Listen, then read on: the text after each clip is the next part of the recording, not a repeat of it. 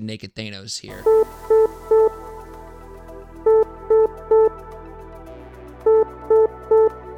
Incoming transmission. Engage house party protocol. Mark 4 powering up. Mark 17 powering up. Mark 44 powering up. All suits are online. Welcome to House Party Protocol. Power up, suits, and welcome into another episode of House Party Protocol. My name is Will, and with me today is a man that has probably been listening to this show since near the beginning and may or may not have had a guest appearance at one point. It's the one and only Derek. What's happening, my guy? Not a lot. It's good to be back. It's been a while since Yeah. I've been on here, but I've been listening the entire time since the very beginning. Since I was looking for a podcast to listen to when this game got announced, and then that's when I started listening. Nice. Well, yeah, it's wild to think that there's people like you that exist that have been hearing my voice this whole time, and it's like, man, how have I not just been like, screw this guy, you know? It's awesome. It's been a fun ride this entire time, I think. Yeah, good. I'm glad to hear that. I hope that and you can obviously speak to this. I hope that the evolution of House Party Protocol has been a good one and a smooth one for the most part. Yeah, I think it has. I think one of my favorite things that has been added is going through different teams, like Yeah. Black Order and whatnot. I really liked breaking down different teams and tactics Cool. as we got deeper into Marvel Crisis Protocol. Awesome. Well, yeah, it's something that we'll be doing more of, and Merzane will hopefully have a reset schedule here soon to where he'll be able to be more about it, but also bringing in some new voices for that. I'm going to have Sandbox come back on and try to get some other people on here to try to do a little bit more of that stuff. Like, we're always trying to be, this could be somebody's first episode. This could be somebody's first time hearing about Marvel Crisis Protocol. So we don't want to get too deep in the weeds, but I also think that there is something to be said for trying to balance that, if you will. And I feel like that so far we've done a pretty good job, and I hope I keep doing that. Yeah, I agree. It's been a great job. Awesome. Like I said, you haven't lost me. I've been listening the whole time. There you go. And it's funny, I don't know if you noticed this, but I constantly refer to House Party Protocol as a we, and it's like, it's just me producing this, but I say that because this is a show for everyone. This is everyone that offers their time to hit listen or offers their time to participate, like you today. It's everyone's show, which is why I always say we. So I hope that doesn't come across as a little weird or something. It probably does, but it's whatever. I don't think so. I mean, especially like when you get to the Discord, it feels like a we. It's just this fun get together. Like we're all involved. It is a we, I think. Cool. I don't know. Well, I'm glad it comes through. And Derek, I'm glad to have you back. I think the last time you were on was our first like wish list episode of like characters we wanted to see. Yeah, I remember that. And my number one was Bishop, who is finally coming to the game. Thank you. Yes. Finally. And it's finally happening. I mean, look, and honestly, no shame to anyone out there that goes with the bald-headed Bishop, but I mean, look, it's Jerry curls. Like, I have to go with Jerry. Come on, curls, right? You gotta, in my opinion. I don't know, bias. Yeah, I mean, I'm biased too. And again, no shame if you throw down a Bishop on the table and he's bald, but I might be like, did you shave his head? What happened over here? But we're not here to talk about Bishop or other speculatory things. Well, we're probably going to speculate, but that's neither here nor there.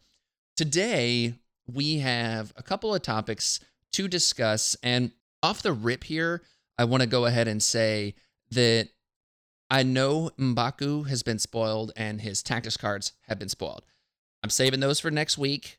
There is someone that reached out to me a while back that requested to do the M'Baku show, so I'm gonna honor that request. And yeah, so that's happening next week.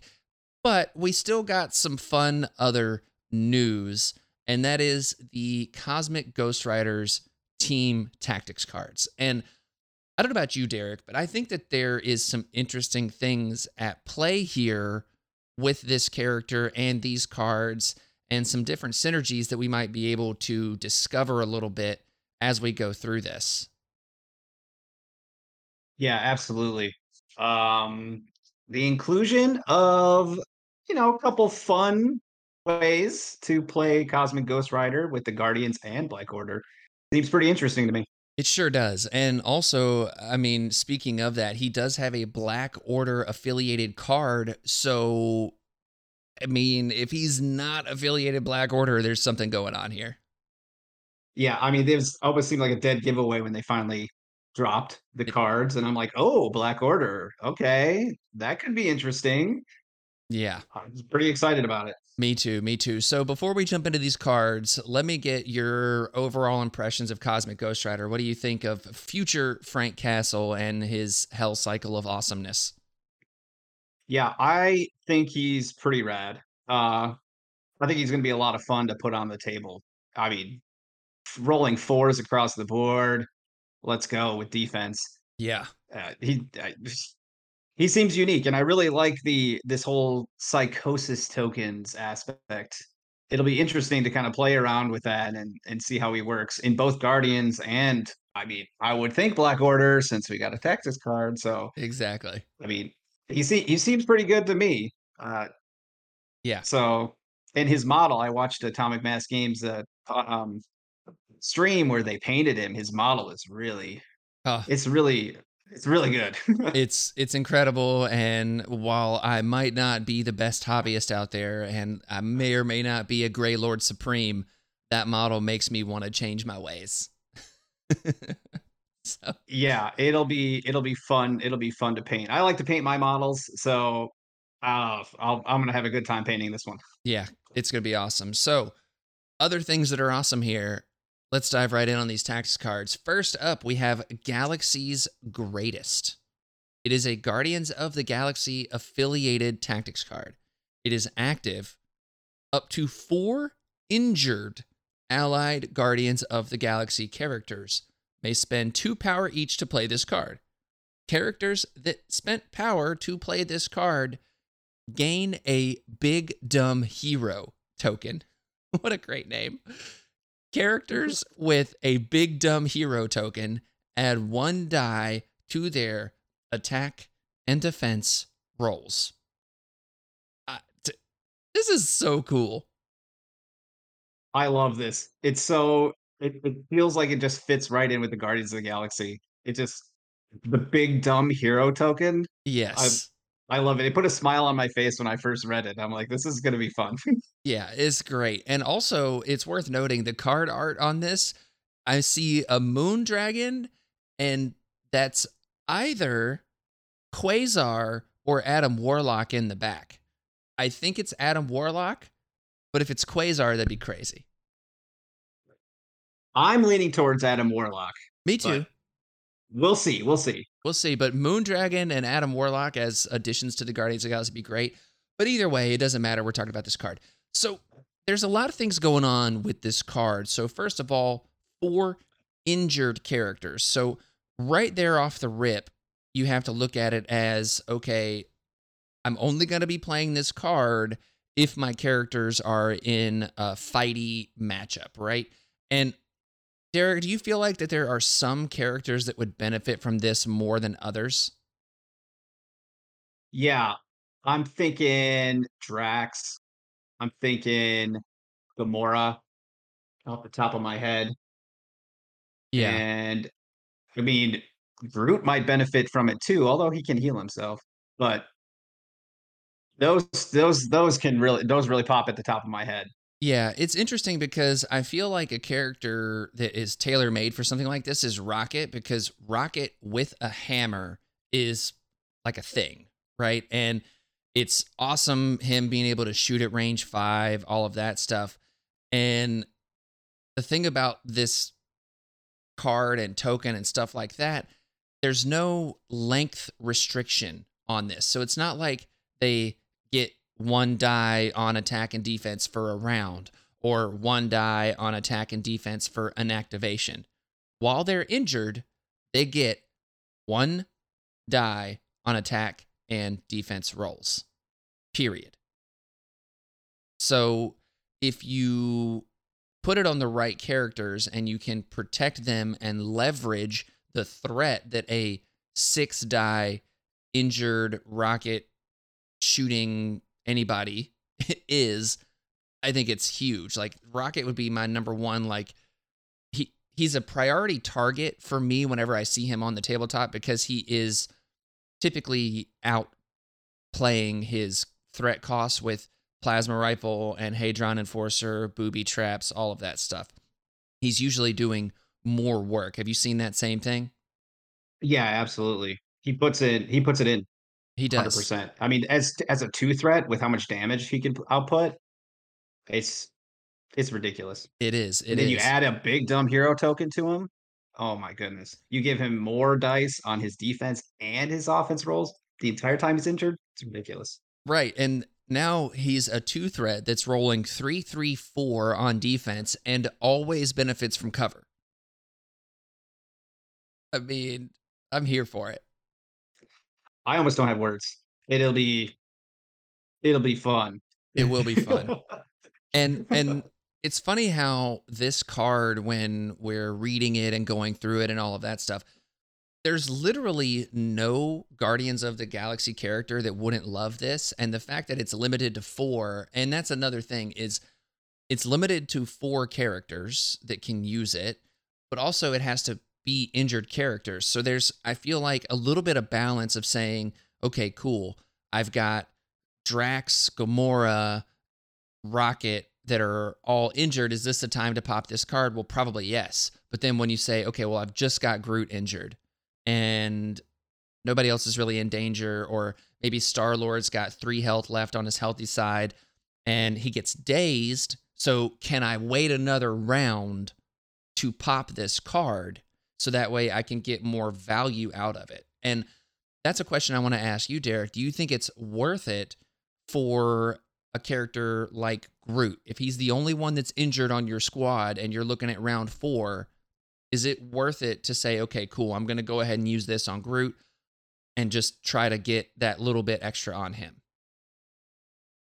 I think it I think it depends on the situation, where Groot is, what you're trying to accomplish at that time.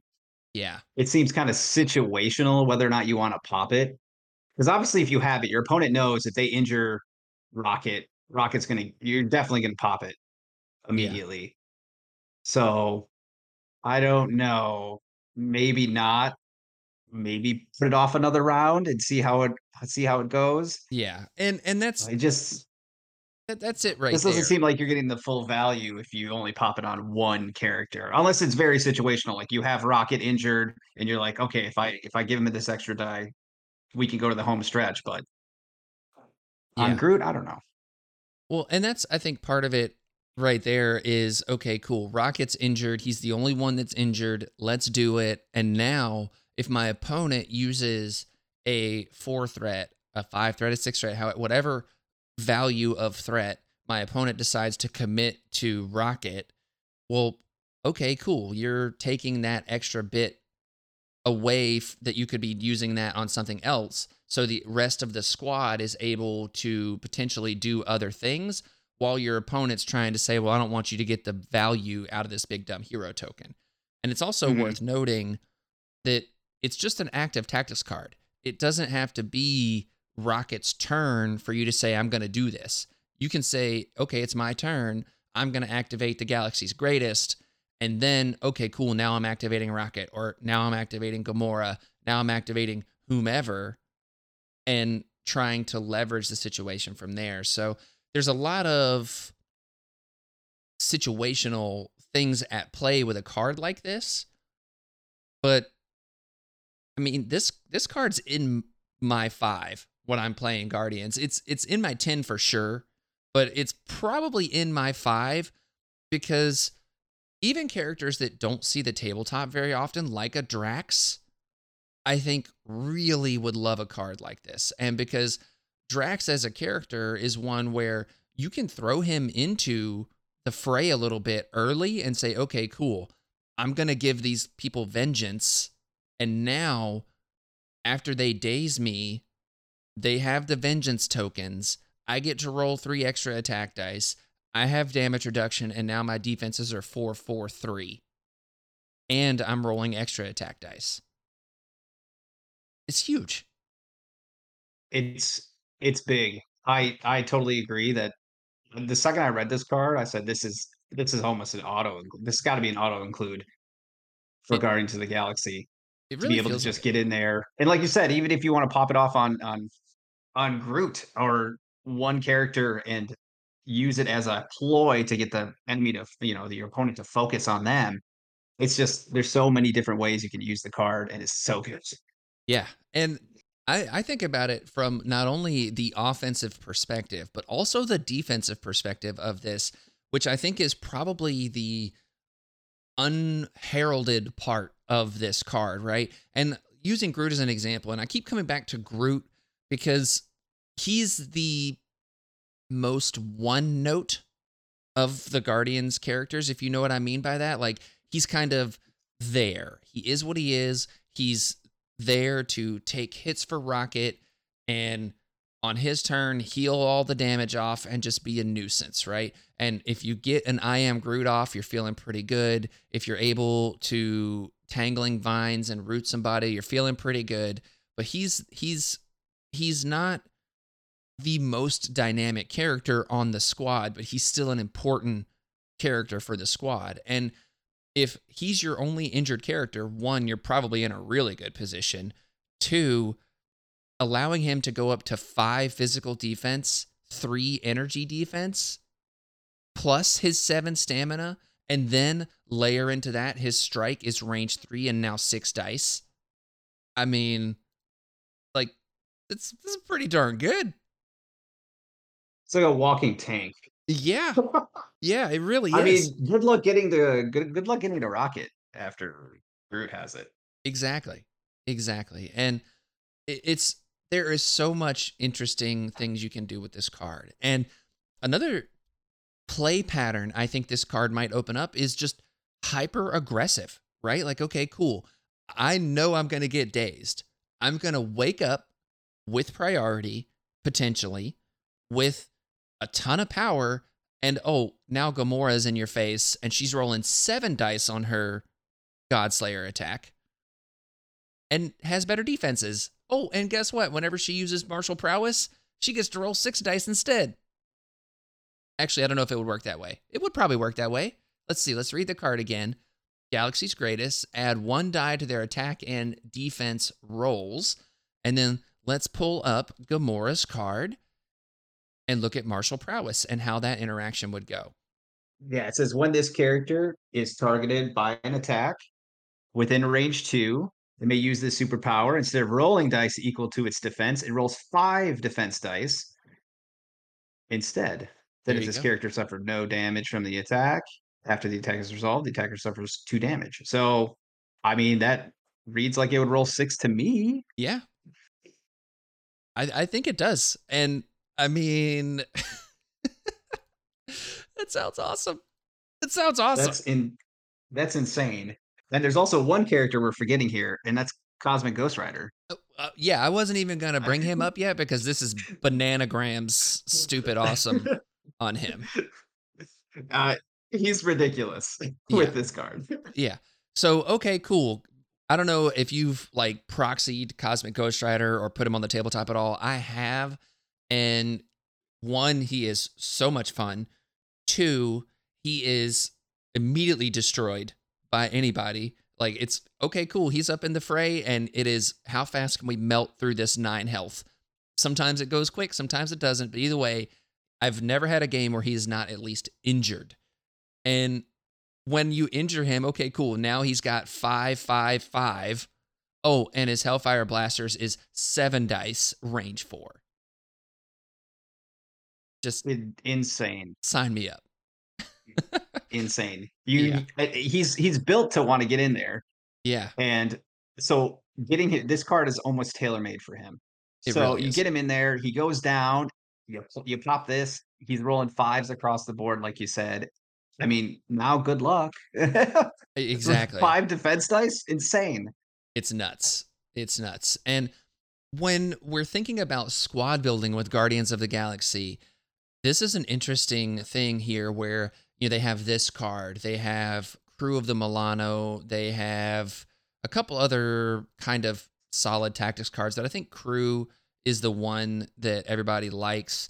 But you've also got a character like um, Agent Venom, who is a part of this affiliation, and he comes with a tactics card that's pretty good for him and the rest of the Guardians, but it's especially good for him in foreign assignment.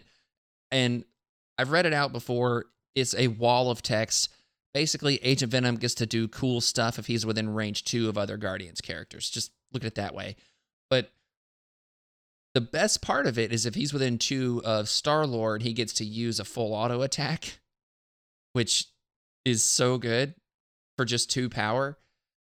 And now, okay, cool. We've played foreign assignment here, and we get to use this full auto attack, which is Star-Lord's spender attack, and we get to use it for cheaper than what Star-Lord has, because I think it costs 3 on Star-Lord. Yeah, it's 3 on Star-Lord, but it's 7 dice now, 8 dice if our boy's injured here, Agent Venom's injured. I mean, there's so many like fun little synergies. That's exactly right. So many fun synergies with this card to play around with. Really makes list building a lot of fun. Or it's specifically squad building too, because when you go in, you can think, okay, let's see how we play. It just Yeah, I don't know. I just got so many things in my head running through with this card. Because I love Guardians, playing Guardians. So yeah, it's gonna be a lot of fun to go into a game. it really is. And I can see a situation where when you're building your squad, if you, I don't know about you, but I am a Brace for Impact stan. Like that card is in my 5 every time I hit the table. If it's not, then I feel super weird. Even if my opponent has only like 1 throw, I'm like, well, I've got to have Brace.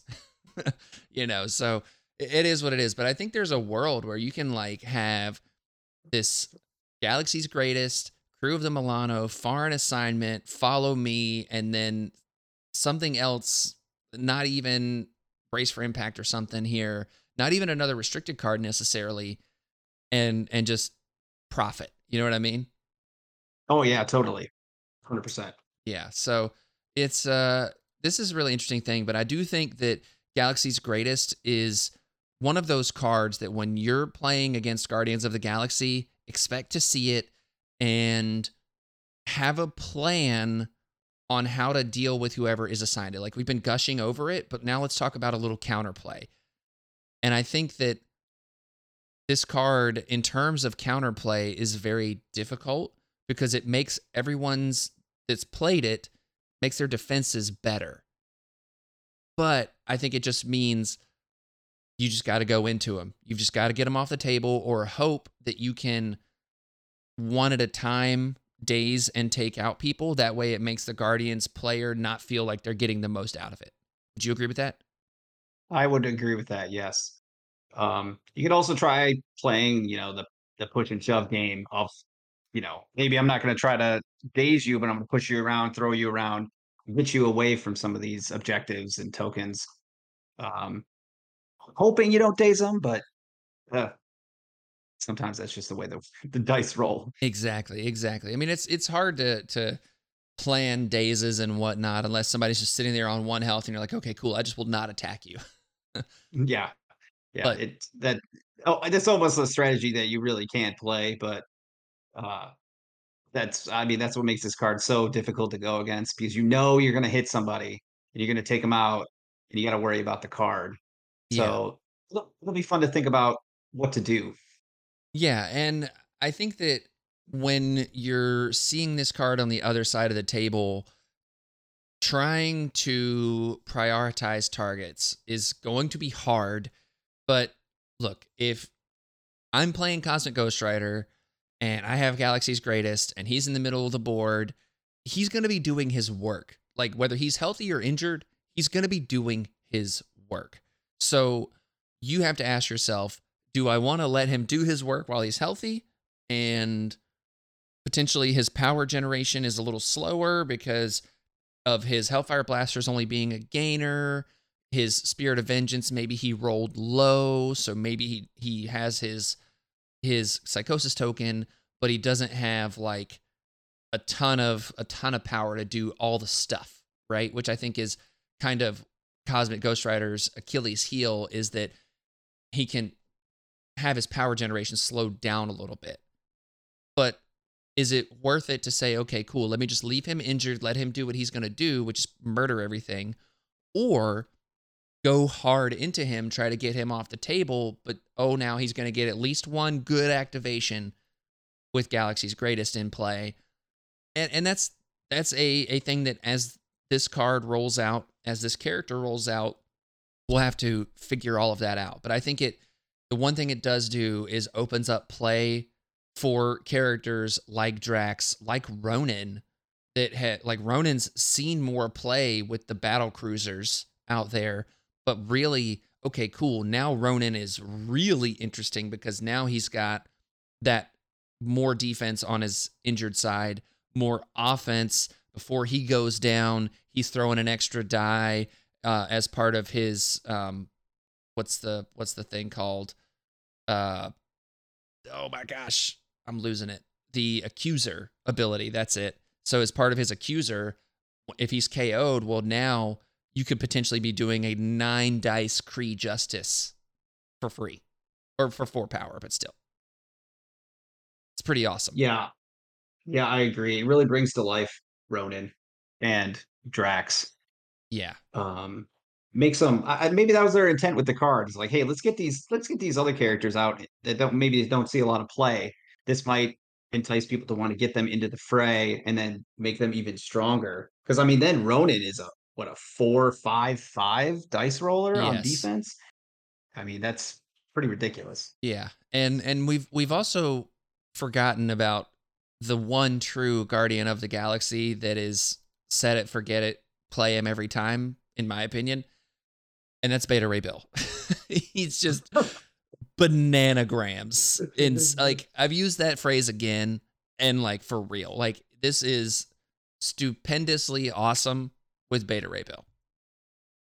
Yeah, he becomes. I mean, he's already good.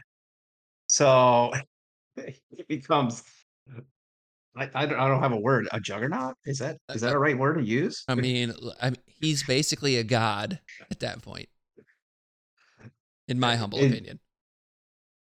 yeah, you throw Beta Ray Bill into the fray when you have this card, 100%. I mean, that's where he wants to be anyway. So you throw him right in, and you just Profit. let it take care of it. Go ahead, let Yeah. him rock. Yep. It's like throw Beta Ray Bill in. Okay, cool. You come into me, I profit. You don't come into me, I profit. Awesome. It's Yeah, just it's so good. I love it. I love everything it, about this card. I think that I could see this being a card I'm gushing over. We're gushing over it. But I could see this being a card that they're like, maybe we went a little too hard in the paint on it.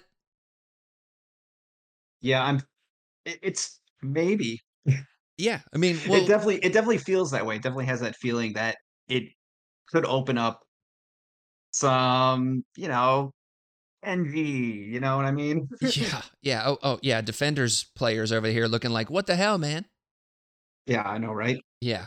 Yeah. But it's one of those things where we'll have to give it time. Time will tell. And we've spent a lot of time talking about this one particular card. But I think that is good because of the gravity of what this card implies, right? It means that if you're playing wide, as you're playing those Guardians of the Galaxy, wide Guardians of the Galaxy, right? And your opponent had that big turn where they just dazed 2 or 3 people.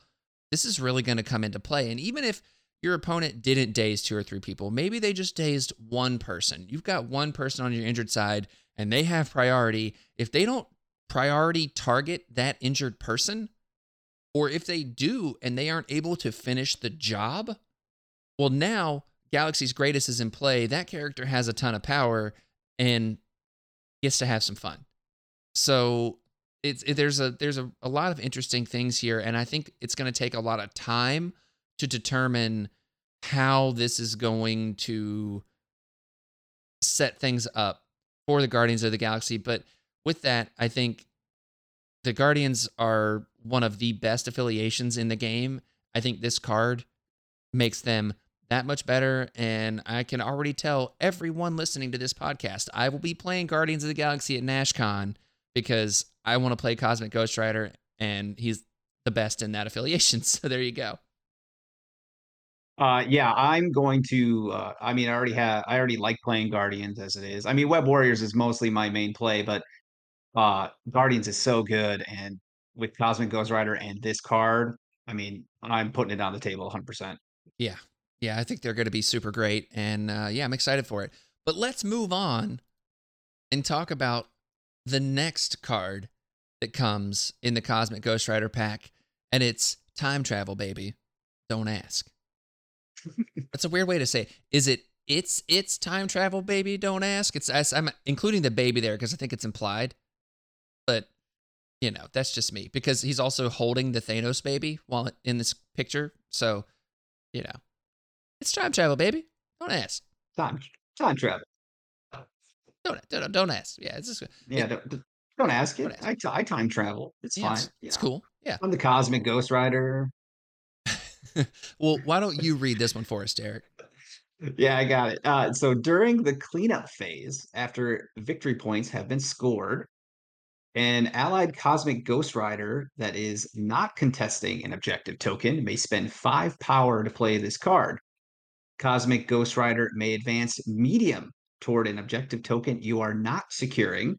If you would now secure the objective token, you immediately score 1 victory point.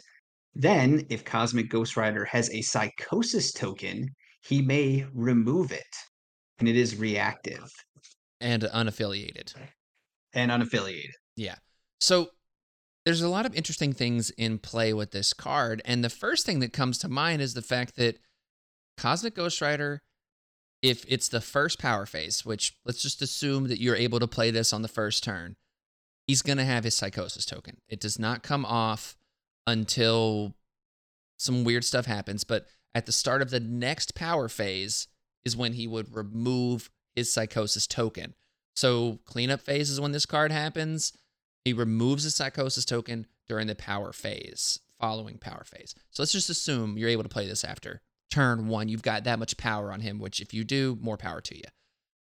But the way this is worded is when he has his Psychosis token, he cannot contest, hold, or interact with objective tokens. So this says if you would now secure the objective token, you immediately score 1 victory point. I think that there might be a typo, and we have a little bit of evidence to support that. We had Nagoldar say that it's potential that there's a wording typo or that this gets an errata when this actually drops, because to me, by this wording, he could never score the VP.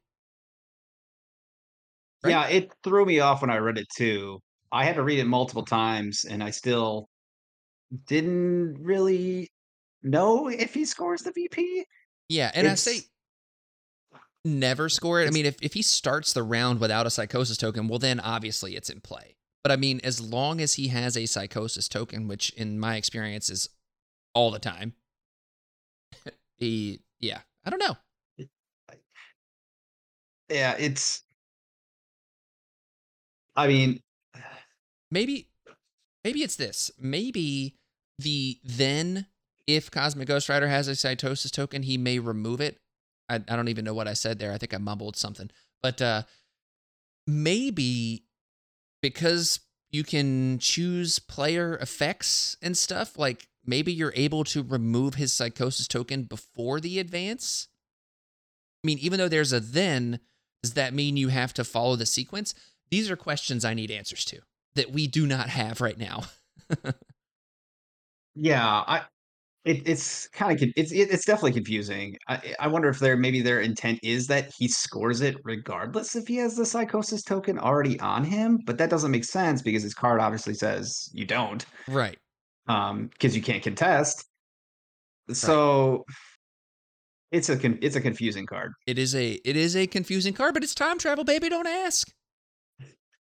Maybe that's the part. It's like, don't ask. You don't need to know if it's confusing. Don't Right. ask about it. It's time travel. Don't worry about it. Exactly. But if this card works where you can have your psychosis token, then get rid of it before you score. Like let's now go into fairyland and assume that you don't have your psychosis token and you are able to do this.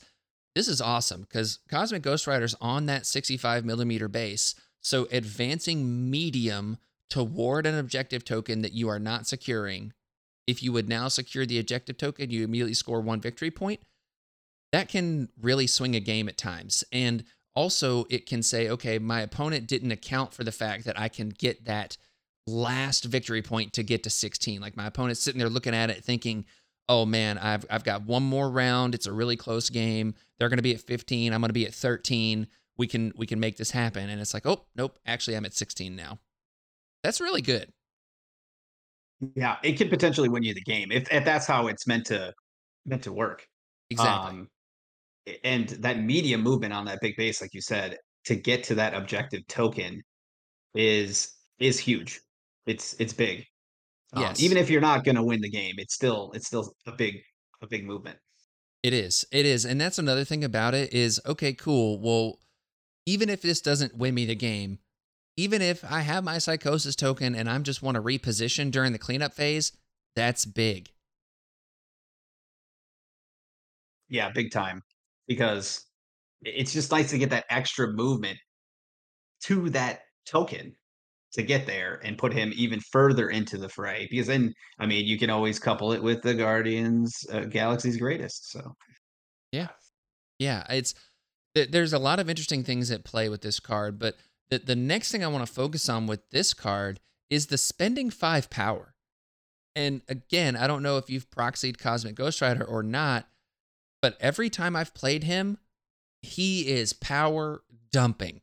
Just all of it. He'll might save 3 power for a Cosmic Justice on wheels, maybe, but in my experience, it is just yeeting power left and right to do all the stuff. And because Hellfire Blasters is a gainer, it makes it to where his power generation during his turn is significantly slowed down. So for him having that 5 power, I think is going to be kind of tough. yeah, I have not proxied him. So I can't necessarily speak to his that speak to that, but it does seem that it's going to be tough to spend 5 on this card in the middle of a game.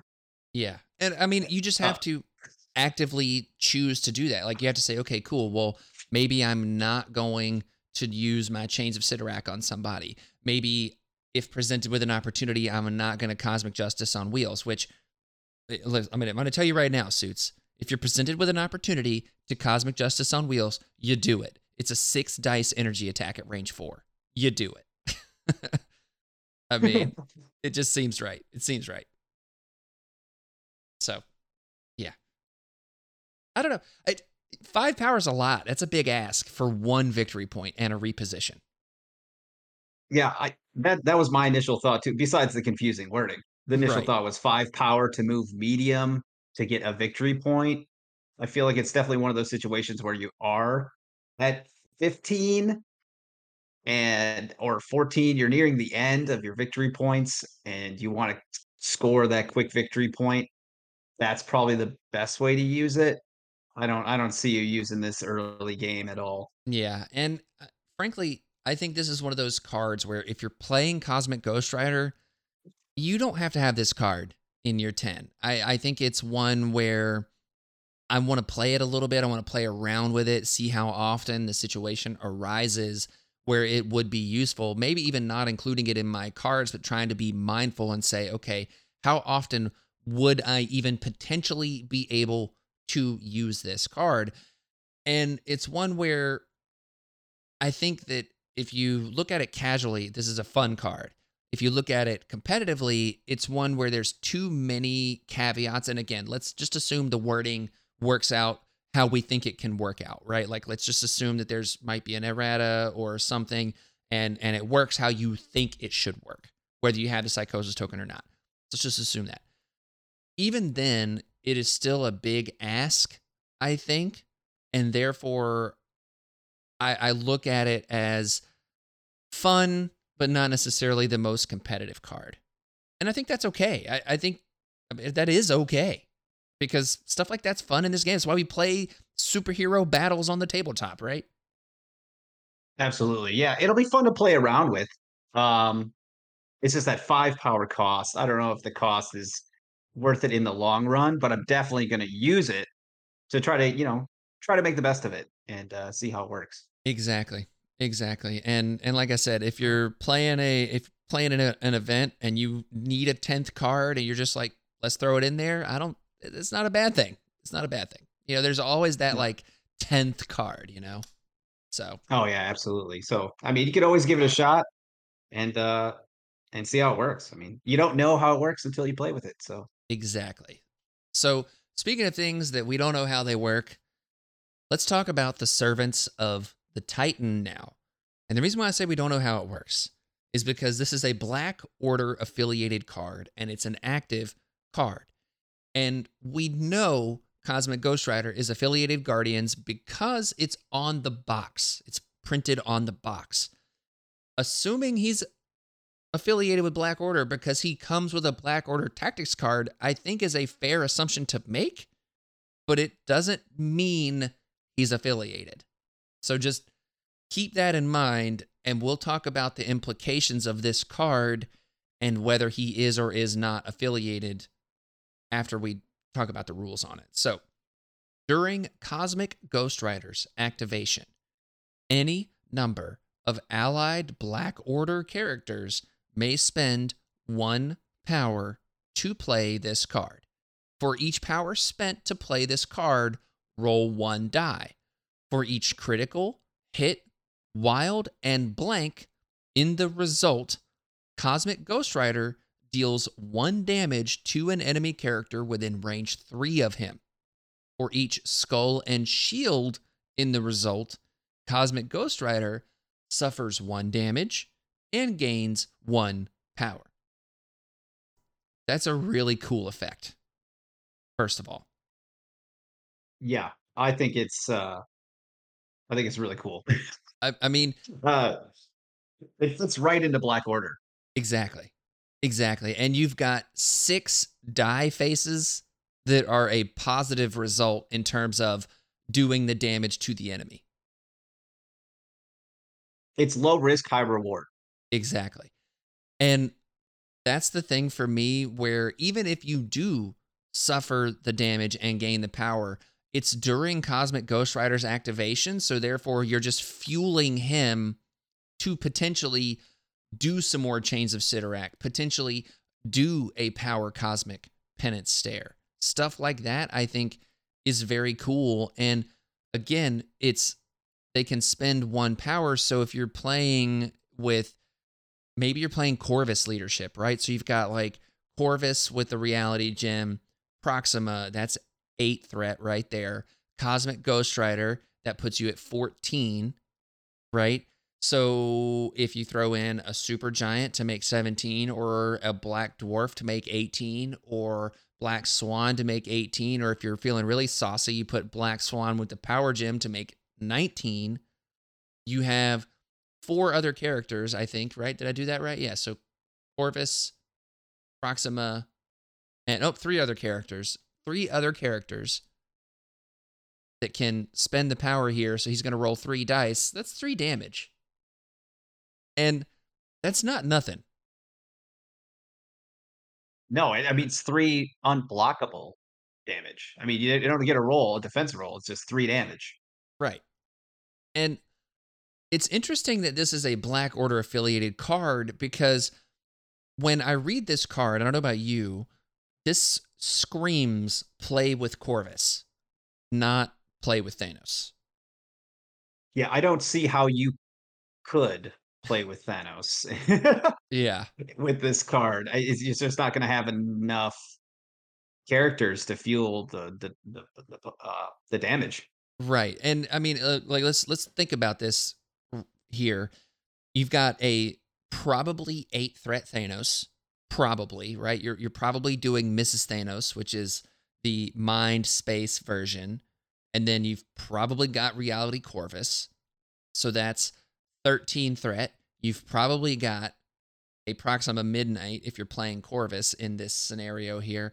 So that gives you 16 threat. So you can't even fit Cosmic Ghost Rider into a squad if you're playing Mrs. Thanos, Corvus, and Proxima. Now, does this potentially, and again, if Cosmic Ghost Rider is affiliated Black Order, does it potentially open up list building options where maybe you don't have to play Mrs. Thanos? Maybe you can play maybe M Thanos, maybe Mind Thanos. You don't need the Space Gem. I think it could be interesting to try that. Maybe single gem Thanos. Maybe, and this is probably a bad idea, but maybe you don't play a gem on Thanos at all. Maybe. Ooh, that's ballsy. It is. It's a bold strategy, Cotton. Let's see how it plays out. you know and it's something that I know is not done, and I'm very much not a Black Order player, but when you have a character like a Cosmic Ghost Rider in the game, and again, if he's affiliated Black Order, and you're able to say, okay, cool, here's my 12 threat core, it's Thanos and Cosmic Ghost Rider, and now I've got another 8 threat in Corvus Proxima, Corvus Reality, and Proxima. Okay, cool. There's my 20 threat squad. Or maybe you say, cool, I bring Black Dwarf. Maybe this opens up some Black Dwarf, Black Swan, Black Onslaught card play. These are things that I don't know because I don't play Black Order. But do you feel like, Derek, that this card, does it open anything up at all within that? I mean, I think it could. Yeah. Um, it's hard to tell because like you, I don't play Black Order either. Um, but I mean, it could open up some different strategies and different lit building, like you say, maybe go crazy and just take Thanos by himself. And I mean, it all depends on if Cosmic Ghost Rider is affiliated with Black Order. Yeah. Uh, that would really determine how you want to change things up, Yeah. I in my agree. opinion. And I think that really I'm trying to shoehorn in CGR into Naked Thanos here, which that sounds really weird. just just ignore me and my weird things I say. But I think realistically, this is more interesting with Corvus with his first of the Black Order leadership card, which I'll remind everyone here because it's not something we've talked about a lot. Black Order reactive card. If your squad does not contain Thanos the Mad Titan, after deployment, when you would normally select your leadership ability, Corvus Glaive may play this card. He gains the following leadership ability. It's called Right Hand Manned. When an allied Black Order character dazes or KOs an enemy character, all other Black Order characters gain 1 power. So playing straight Black Order with no splashes becomes really important here. And I think that you've got to look at Corvus and Proxima as a 8 threat core, and you're thinking to yourself, well, wait a minute, that's only 7 threat because Corvus is a 4 threat. You're not playing Corvus without Reality Gem. I don't think. I mean, you can. I think it's perfectly fine to play the game your way, but I feel like, and I'm sure that that you would agree with me, Derek. I've never seen somebody that's legitimately trying to play Black Order and whatnot play Corvus without the reality gem. Have you? No. He's just that it's just worth the extra threat to put the reality gem on him and take him as a 5. It's just so much better than having him as a 4. I don't see Yeah. any reason to bring him without the reality gem. Yeah, it really opens up his kit a lot and helps his power generation, all of that stuff. So, 8 threat core, Corvus Proxima. And then you start to layer in other things. Black Swan, to this day, is still one of my favorite characters in the game. I don't play her as much as I did just for whatever reason, but like her kit's awesome. She is awesome. But the power gem, that's another one where it's like, I really want the power gem on her, but if I don't have it, it's okay. And I think in Corvus leadership, you can play Black Swan without the power gem. I almost said naked Black Swan, and that'd be weird too, but I didn't. I caught myself. We avoided one there. Yes, so yeah, dodged a bullet on that one, but dodged a Glave's edge, if you will. But I like the pun. I like the pun. yeah, it's house party protocol for you. But I think that when you are trying to do squad building and thinking about Corvus leadership, the servants of the Titan, first of the Black Order, all of this, there's a lot of nuance here. And if Cosmic Ghost Rider is affiliated, it's interesting to me. If he's not affiliated with Black Order, then this is a functionally dead card, in my opinion. Yeah, I'm gonna agree with you. It it really depends on if he's in the Black Order, big Yeah, time. yeah. Otherwise, I mean, why even use it? It's just doesn't seem like there's a point. Right, and that's my thing with it is it doesn't seem like there's a point because, again, like we talked about, you're most likely going to use this with Corvus, so you're already taking up a tax card slot with First of the Black Order. You're probably bringing Blood to Spare because that card's incredible too. When a Black Order character would be dazed by an enemy effect, it may spend 3 power to play this card. The character immediately performs an attack before gaining the dazed token. If this attack results in the character removing damage, it is not dazed, but that doesn't matter in this instance. If you're playing Corvus and you're playing Black Swan and Black Dwarf, you could have Black Onslaught in your list. Then you're thinking, okay, I've got First of the Black Order, I've got Blood to Spare, I've probably got Follow Me, I've probably got Patch Up, maybe Brace, maybe Indomitable. You're going to have at least one, if not 2, restricted cards. So Servants of the Titan might not be able to find a home because Recalibration Matrix as an unaffiliated card makes a lot of sense here, in my opinion, over something where it's like just the damage. And that's assuming he's affiliated. But if he's not affiliated and you're playing First of the Black Order, you wouldn't put Cosmic Ghost Rider in there anyways, I wouldn't think. No, I wouldn't think so either. So it's this complicated thing we're here, and I'm gonna assume he's affiliated just based on the fact that there's a card for this. I'm gonna assume that, and I hope he is. I hope we get some confirmation sooner rather than later. Yeah, as soon as I saw the card, I was like, "Oh, he's affiliated with Black Order." Immediate. That was my first immediate thought. That but now look at how list building is going to work with Black Order. It's going to be interesting, but maybe they throw a curveball and he's not. But it seems like he should be based Yeah, on the card art. He's sitting right there, right behind Thanos. right. So And it's thematic. I mean, he's that way in the comics. He's like a herald of Thanos in the comics. Like it's a thing. So thematically, it makes sense. totally. So Yeah, I'm going to go with he is Black Order. That's my guess. That's yeah. my official prediction. I love it. Me too. I'm with you that. I think I'm gonna operate under that assumption until I'm told otherwise. So yeah, that's all we've got for tactics cards. I do have a bit of another topic here, and I don't want to take the show too long, but I think it's still a valid topic that we can discuss, Derek. And here's what we can do. We can either save this topic for another episode and have you back, or we can just go ahead and hammer it out right now. What do you think? Well, I got the time, so I say let's hammer it out. All right, let's do it. So, all of this, burying the lead to say we are in an interesting place with Marvel Crisis Protocol. So we had Star Wars Shatterpoint that just came out this past Friday, and big deal, lots of marketing. I don't know about you, Derek. My local shops have been just skeeting out packs and stuff. Like we didn't get enough of like dice packs, didn't get enough of the um the different expansions, the Obi-Wan, all that stuff. Like everybody's running out of stuff around here locally. Did your shops experience like a big push for this game and stuff? Yeah, yeah, they did. Uh, Star Wars Shatterpoint seems to be a success at launch. I would say so. And this isn't a time for me to talk about my thoughts on Star Wars Shatterpoint. I'm still trying to decide how I want to pursue, if I want to pursue content around it. I know some people have said they would love to hear it.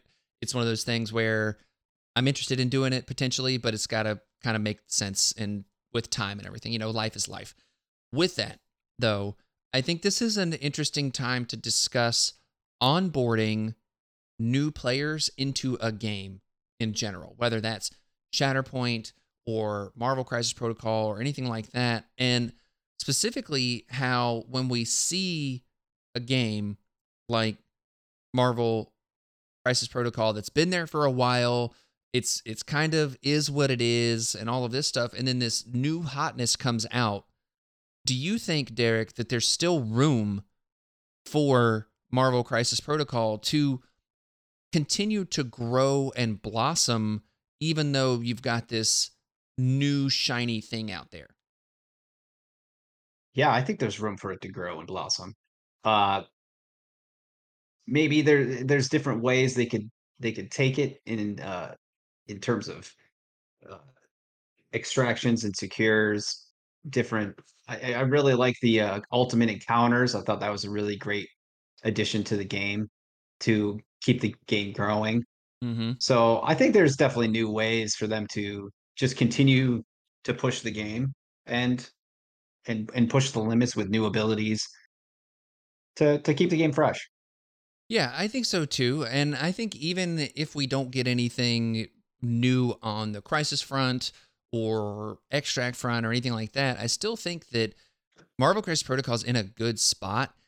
And one of the things I think that is going to be paramount with the overlap of these two games. First of all, the rules and stuff like that, there's very little overlap in general. I don't know if you've played it or not, but if you're out there listening and you have played it, there are some things that are the same, but by and large, that if you are thinking and you've been playing MCP for a while and you go into Shatterpoint thinking like MCP, it's probably going to be to the detriment because the game plays differently than MCP does, even outside of the Yeah. can't do the same action stuff.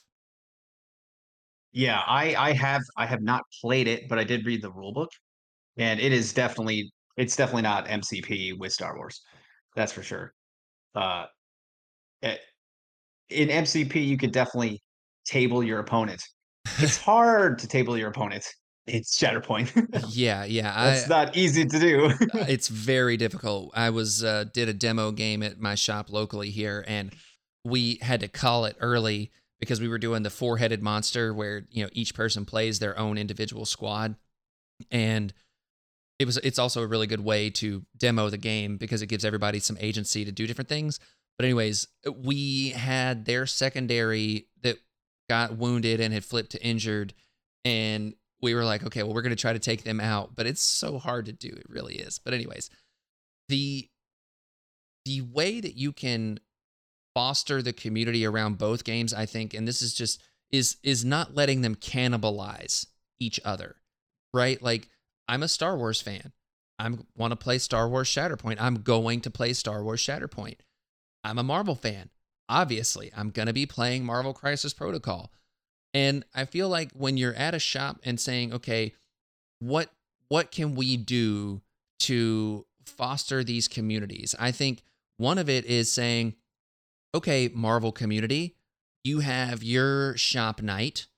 Do y'all want to play some Shatterpoint on your shop night? Yes. Okay, cool. Maybe starting and getting onboarding with Shatterpoint on the same night that you play Marvel is cool, but eventually splitting those two and saying tonight's the Star Wars night, this other night's the Marvel night, I think will be paramount to the games not cannibalizing each other. How do you feel about that? Yeah, I agree with you on that. We don't wanna you don't wanna make the games overlap too much because they're not the same. So you don't how am I gonna say this? It's tough because and it's exciting to play both games, but like let's just think about it from a practical standpoint, right? Practically, I don't want to carry 2 games worth of models and equipment to the shop on a given night. I'm going to say, all right, I'm going up to play game X. I'm going up to play game Y. I don't, I don't take my Marvel stuff if I'm going to play 40K. Not that I play 40K, but as an example, you know what I mean? I don't take my Guild Ball stuff if I'm going to play Marvel.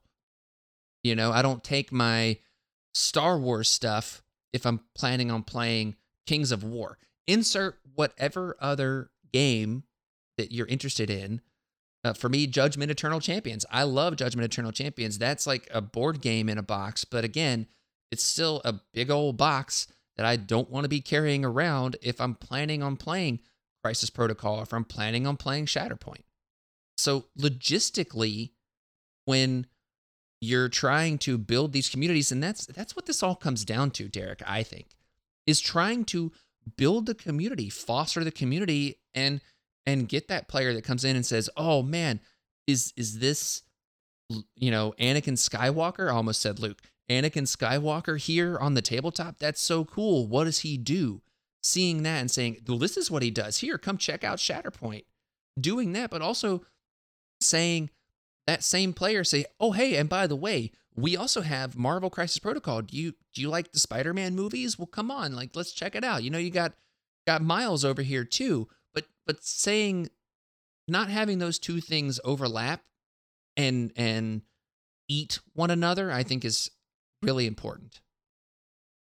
I agree, especially in the terms of, uh, financially. I mean, models are getting so much more expensive these days that you don't want them to overlap too much because trying to support both games at the same time isn't what everybody can do, especially maybe somebody who's brand new, to, you know, the hobby. Exactly. Uh, so that could be a big issue too. Yeah. And let's take that line of thinking as well. If you have a new player that's coming in and wants to engage in a tabletop community, right? They've never played 40K, they've never played anything else. They're just or maybe they're a 20-year lapsed veteran of 40K kind of thing. It's a nice opportunity when a new core set comes out to say, okay, cool, go buy the Shatterpoint core set. You get everything you need. You get 2 complete. I don't. It's not crisis squads. I don't know what they call it in that game off the top of my head, but 2 complete armies to you and a buddy can split the box and everybody can have their fun. But I'll say this for Marvel Crisis Protocol, and regardless of whether the core set holds up or not to more modern releases, Marvel Crisis Protocol is still one of the least barrier to entry games, both financially and complexity wise, that I've ever seen. And I have a bit of a bias, obviously, with this, but I just, like I said, had this recent demo of Shatterpoint. And when I did my demo at Adepticon, it was a lot of fun. Will Schick was guiding the demo. It was a very on rails experience, which is great for this game, Shatterpoint, that is. But once I was at my local shop and having a demo, the shout out to Jerry. Thanks so much for running the demo, my man. But you've got to really curate that experience because Shatterpoint to me is a lot. It's a lot. Yeah, the rule book I had to read through a couple times to kind of get through everything. I mean, you got to do that anyway, right? Reading Right. it once never works. Right. Um, but yeah, it is a lot compared to Marvel Crisis Protocol. It's a lot more that you have to keep track of than MCP. It really felt that way to me, and especially with the iconography, the status conditions, all of that stuff, right? But that's just familiarity, right? Like I heard a really good analogy of just inertia within a system, right? Like my inertia within the Marvel Crisis Protocol system is going to carry me through a lot of things, whereas this is something new that I'm picking up and learning, so it's going to be a little harder. But just in general, I felt like that it was just it's a big big meaty thing to try to bite into. And again, Marvel Crisis Protocol is less meaty, if you will. And while there are some weird rules, interactions, and all of that stuff, I'll say this: for Shatterpoint, the when a character in this unit and they're talking about a single model unit drives me nuts. Yeah, I remember watching the Wilshire test at Adepticon on their YouTube channel, and it I had to rewind it a couple times to because it was throwing me off a little bit that Yeah. they call the it's just it It, took me a little bit to get used to it. yeah, there's some ruled speak awkwardness and all that stuff. But again, it's anything you can get used to. But the main thing I want to focus on with all of this is the time when new players are going to be coming into the hobby. Anytime there's a big new game like this, especially one that's a huge property like Star Wars, right? Look, people are going to be playing their Star Wars games. I'm going to be playing my Star Wars games. I've got an event this Saturday that we're going to be doing some Star Wars stuff. I'm excited. I'm ready for that. It's going to be a lot of fun. But also take this opportunity if you're a fan of Marvel Crisis Protocol, but maybe you're going to take a little break to play Star Wars to say, hey, and by the way, we've also played Marvel Crisis Protocol. You like this? Well, hey, here's this other cool thing. Because ultimately, Derek, I just want more people to play with. Yeah, I'm with you on that. And as being Marvel Crisis Protocol is my first ever war game ish, um, that I ever played. Is the first game I got into the hobby with. Um, I think it's such a great starting point for people who are just getting into the hobby. So recommend if they're into Star Wars Shatterpoint, recommending Marvel Crisis Protocol, I think is an excellent idea to try to get them in because it's just such a good starting point for people who are just getting in. Or, if you're a seasoned veteran, like you said, and been playing for a long time, it's just got a really clean rule set and it's a lot of fun. And it's just nice to play with more people and just have more people enjoy Marvel Crisis Protocol and everything it has to offer. Exactly, exactly. And another fun thing about Marvel Crisis Protocol, like even if you don't go buy the core set, you can get the range tools, a pack of dice, and an affiliation box and be good to go. And there you go. Like you can walk out of a shop for less than $100 and have a playable thing, more or less, more or less, probably about $100, but still, it's something where not a lot of games are going to be able to do that, right? And like if you go by just the Shatterpoint Kenobi box, that's one half of your Crisis Squad, or I keep saying Crisis Squad. What's the name of the thing? I don't know, but don't at me on this. I'll get the nomenclature right eventually, but it's one half of your playable stuff. You still have to have another squad of stuff to do something with. So that's one thing I think is interesting about like these affiliation packs and the way that AMG has lifted up the Crisis Protocol brand. And I'm excited for Star Wars Shatterpoint. It's a fun game. It's different, but let's not forget about everybody's first love, Marvel Crisis Protocol. Yeah, absolutely not. And to your point of the affiliation packs, I mean, that's honestly kind of what got me into going off maybe a little topic here, but Star Wars Legion, the Yeah, affiliation pack for the Separatists. I mean, that's what got me into Legion. I'm like, oh, I could just buy a pack and buy some tools, and then I have it. Well, if you want the Brotherhood of Mutants, you could just buy the Brotherhood of Mutants, buy some range tools and movement tools, and you're good to go. yeah, It's I really like the addition of affiliation packs to kind of tailor you to be able to oh, I'm a first player. I don't want the core set, but I want to be able to get in. Right. And I really like that they did that. Yeah, absolutely. I'm with you. I think that being able to say, okay, cool, I want to play Web Warriors. Go grab the Web Warriors affiliation box, grab the Agent Venom and Spider Woman boxes sitting right next to it, and you've got a squad of models right there. You know? It's excellent. Yeah, it's a great value, a great value. Yep. And, you know, gets these players into the great values is what gets new players in. You know, the $100 core box might not be the way to go. So Yeah. it gets these new players in, and you know, even we can even be inviting as a community and be like, hey, you know, you got this box, you don't have the range tools. Here, I'll share Yeah. my range tools with you and movement tools with you. And Yeah. Here, use you my go about awful that. Just dice. be, yeah, use mine, be inviting. Yeah, exactly. And that's another thing I wanted to have with this discussion before we kind of put a bow on this episode of new players are going to be entering this hobby. I said this earlier and I'm going to say it again because it's easy for people like me and maybe people like you, Derek. You know, you're still what I would consider a new hobbyist because you're just getting into the hobby with Marvel Crisis Pro. You've been in it for 4 years now, basically. But you know what I mean. Like, but in terms of just someone brand new to the hobby, I'll encourage everyone to show a little patience at times because even if something seems really intuitive to you, it might not be to them, to that new player, right? Like the movement tools for Star Wars Shatterpoint, as an example. There's a flat side and a side with the fangs. Maybe that player doesn't realize that the fang side is the one that needs to touch the base. Simple things like that.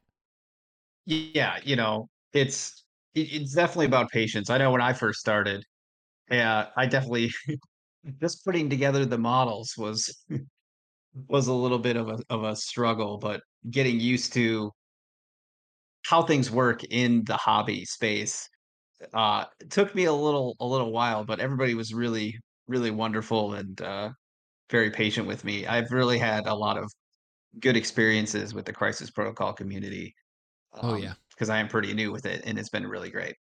Oh yeah. It's by and large a great community. I love everyone that I've interacted with as part of it has been just wonderful. And again, like the House Party Protocol community that we have built up has been incredible, and all of that stuff. And I hope that that same energy continues, even though we are expanding into new territory with Star Wars. You know what I mean? And I think that with people playing Shatterpoint and the overlap, not cannibalizing, all of that stuff. And also just remember that Shatterpoint might not be for everyone, but Crisis Protocol may. Same thing going the other way. You can potentially have a Crisis Protocol night and someone might not vibe with it, and you can say, hey, but you know, Star Wars Shatterpoint also came out. Why don't you check that out? Why don't you come back on this day and we can run one of these? You know, oh, you really like Star Wars. Cool. Check this out. Oh, you really like Spider-Man. Check this out. Oh, Green Goblin is the greatest model in this game until some other ones come out later. Check him out, you know? It's like that kind of stuff, right? Look, I'll never quit my GG. I just won't do it. Oh, yeah. Oh, I mean, it's a great model, It's a great and, model. you know, after his refresh, he's a great character. He is a great character.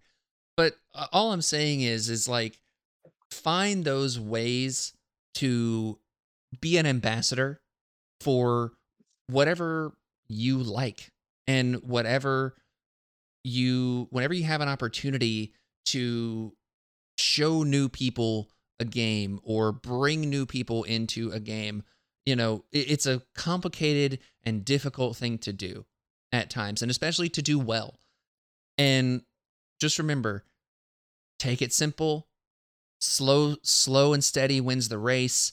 Try not to overload people. Think about ways that you can say, all right, how can I present this complicated thing? Because even the most simple character of Marvel Crisis Protocol, and I'll pull them up. This is my opinion, simple character of Marvel Crisis Protocol is core set Dr. Octopus. I knew you were going to say Doc Ock. I was Look, like Dr. Octopus in my head yep, immediately. he's got 2 attacks and 1 active superpower with 2 innate abilities, right? A very simple stat line on his basic stat line. So even he can seem complicated to someone that has never seen anything like this, right? So breaking things down slowly, saying, okay, cool, we're not even going to play around with superpowers. We're just going to do a round where we focus on what moving and attacking is like. You know, same thing with Shatterpoint. Instead of saying, here's all this insane stuff, here's all these force points, here's all this crazy stuff. Hey, here's how you move and how you shoot. So, like, breaking things down slowly when you're onboarding new players, look, it might seem weird to you as the veteran player, but that kind of stuff really helps get people invested into a game, in my Yeah, opinion. and I think I totally agree. And I think one of the best ways to start Marvel Crisis Protocol 2 is also no tactics cards. Because I Yes. know when you throw the tactics cards at a brand new player, they're like, what? I gotta keep track of what? I don't know when to play this. I mean, throw those aside and let's just do models to models, bare Yep. bones. And I think that's a great way to start it. I think that's how the rule book tells you to, so it tells you to start too, I think. But that's a great way to start a new player. It's just bare bones, basic. Let's play. Yep. Yep. And it's one of those things where it's not easy and it's not for everybody. And to any new people that might have stumbled upon this podcast, welcome. I will say, don't be afraid to ask questions. If you're new to a game, if you roll up to a Shatterpoint night and you've never played in your life, or you've never played Shatterpoint, and there's something that doesn't make sense, or you want to know how to do something, ask the questions.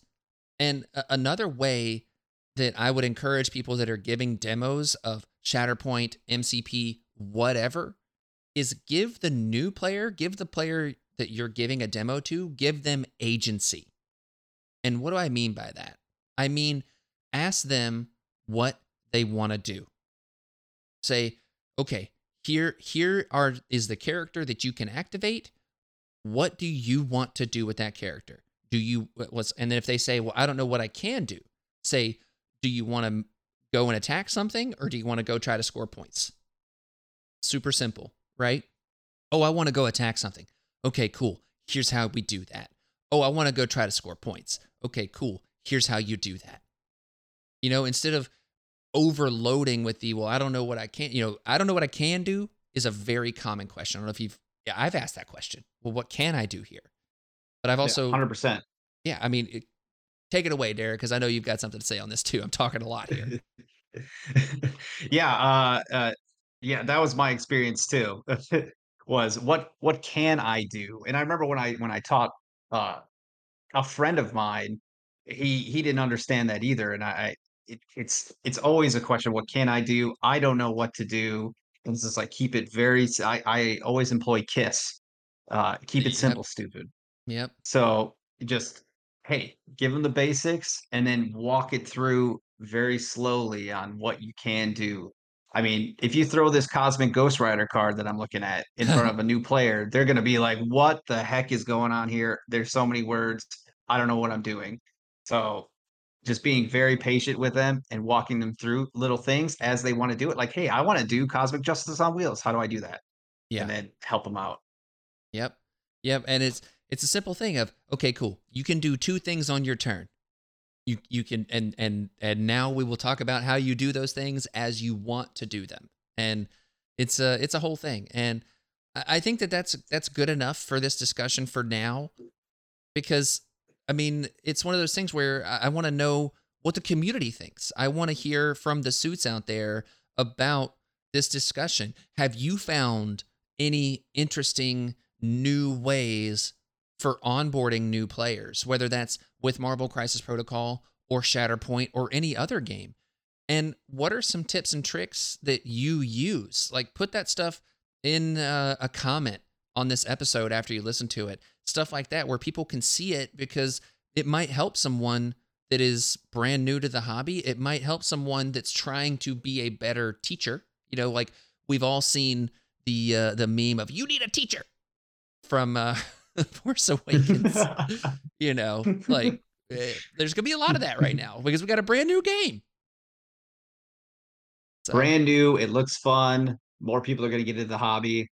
Um, I will say one thing. It just brought it up. Maybe the last thing on this, but a coworker of mine, I was talking about Marvel Crisis Protocol, and he started looking up. He goes, "Oh, this looks awesome," and I said, "Yeah, I just bought Agent Venom, and this was a little while back." And he goes, "Agent Venom, that's my favorite character," and I got him into the game because of his favorite character. So, I mean, encouraging people to buy characters or encouraging them to buy things that they really enjoy um, is a really great way instead of the min maxing. Well, this character is better than this character. Be like, no, do you love Spider Man? Well, here's Spider Man. yeah, exactly. Oh, cool. You think that Red Skull's awesome? Here you go. Or insert other generic character. It doesn't matter. Whomever you want. Oh, cool. You like Bob, Agent of Hydra. Have I got the character for you? That's the way. That's the way to go. That's the way I play. I don't own every model because I usually buy what I really really like. Yeah, Characters that I connect with, characters that I really enjoy. Um, because that's just the way I like to approach things. So, and then new players are probably a lot along the lines of the same way. absolutely. Absolutely. So, with that, Suits, send us messages, housepartyprotocolpod@gmail.com. Send us messages on Facebook, and you can leave comments on Facebook. Let us know what you think of the podcast, what you think of this discussion, and also leave us a review if your podcast platform of choice has that opportunity. I'd appreciate 5 stars. I think at least, the occasional pun is worth the 5 stars right there. I mean, honestly, come on. But Yeah, no, you got a couple in today, so I mean, definitely 5 stars. definitely 5 stars. But I would really appreciate that. It helps other people that are looking for Marvel Crisis Protocol content find their way here. And also, if you're interested, you can check out patreon.com/House Party Protocol for as little as $1 a month or $12 a year. You can come hang out on the Patreon Discord channel with all the other suits that are over there, which is so much fun. I really appreciate everyone's support in that way. It's a really good time. It's always a great discussion. There's never any negativity of like it's the best place on the internet. Like you can have a disagreement in the House Party Protocol Discord, which we've had recently. There's been some like, well, I think this and I think that, but it's never mean spirited. And it's always, okay, cool. Here's my opinion. Here's the other person's opinion. And there's a discussion about things. And I don't know about you, Derek. I love seeing that kind of thing like that. Just good faith discussions is just wonderful.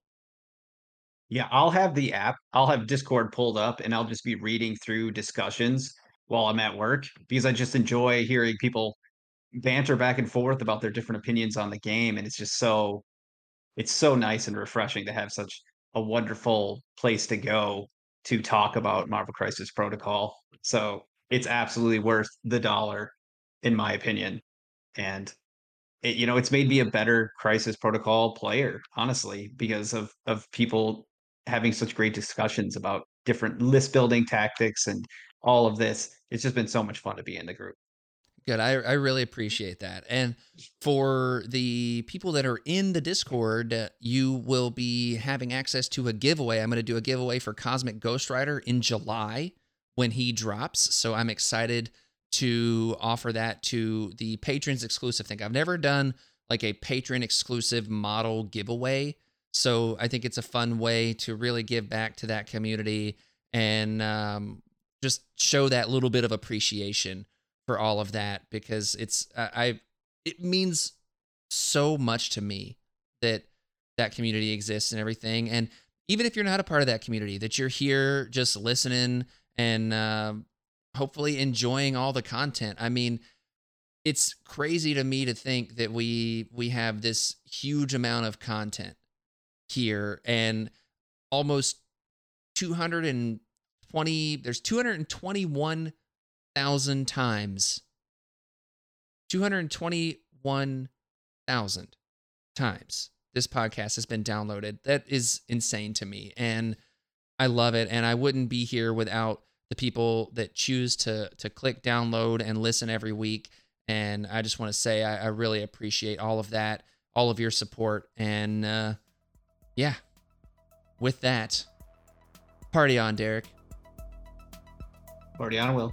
And power down, Suits.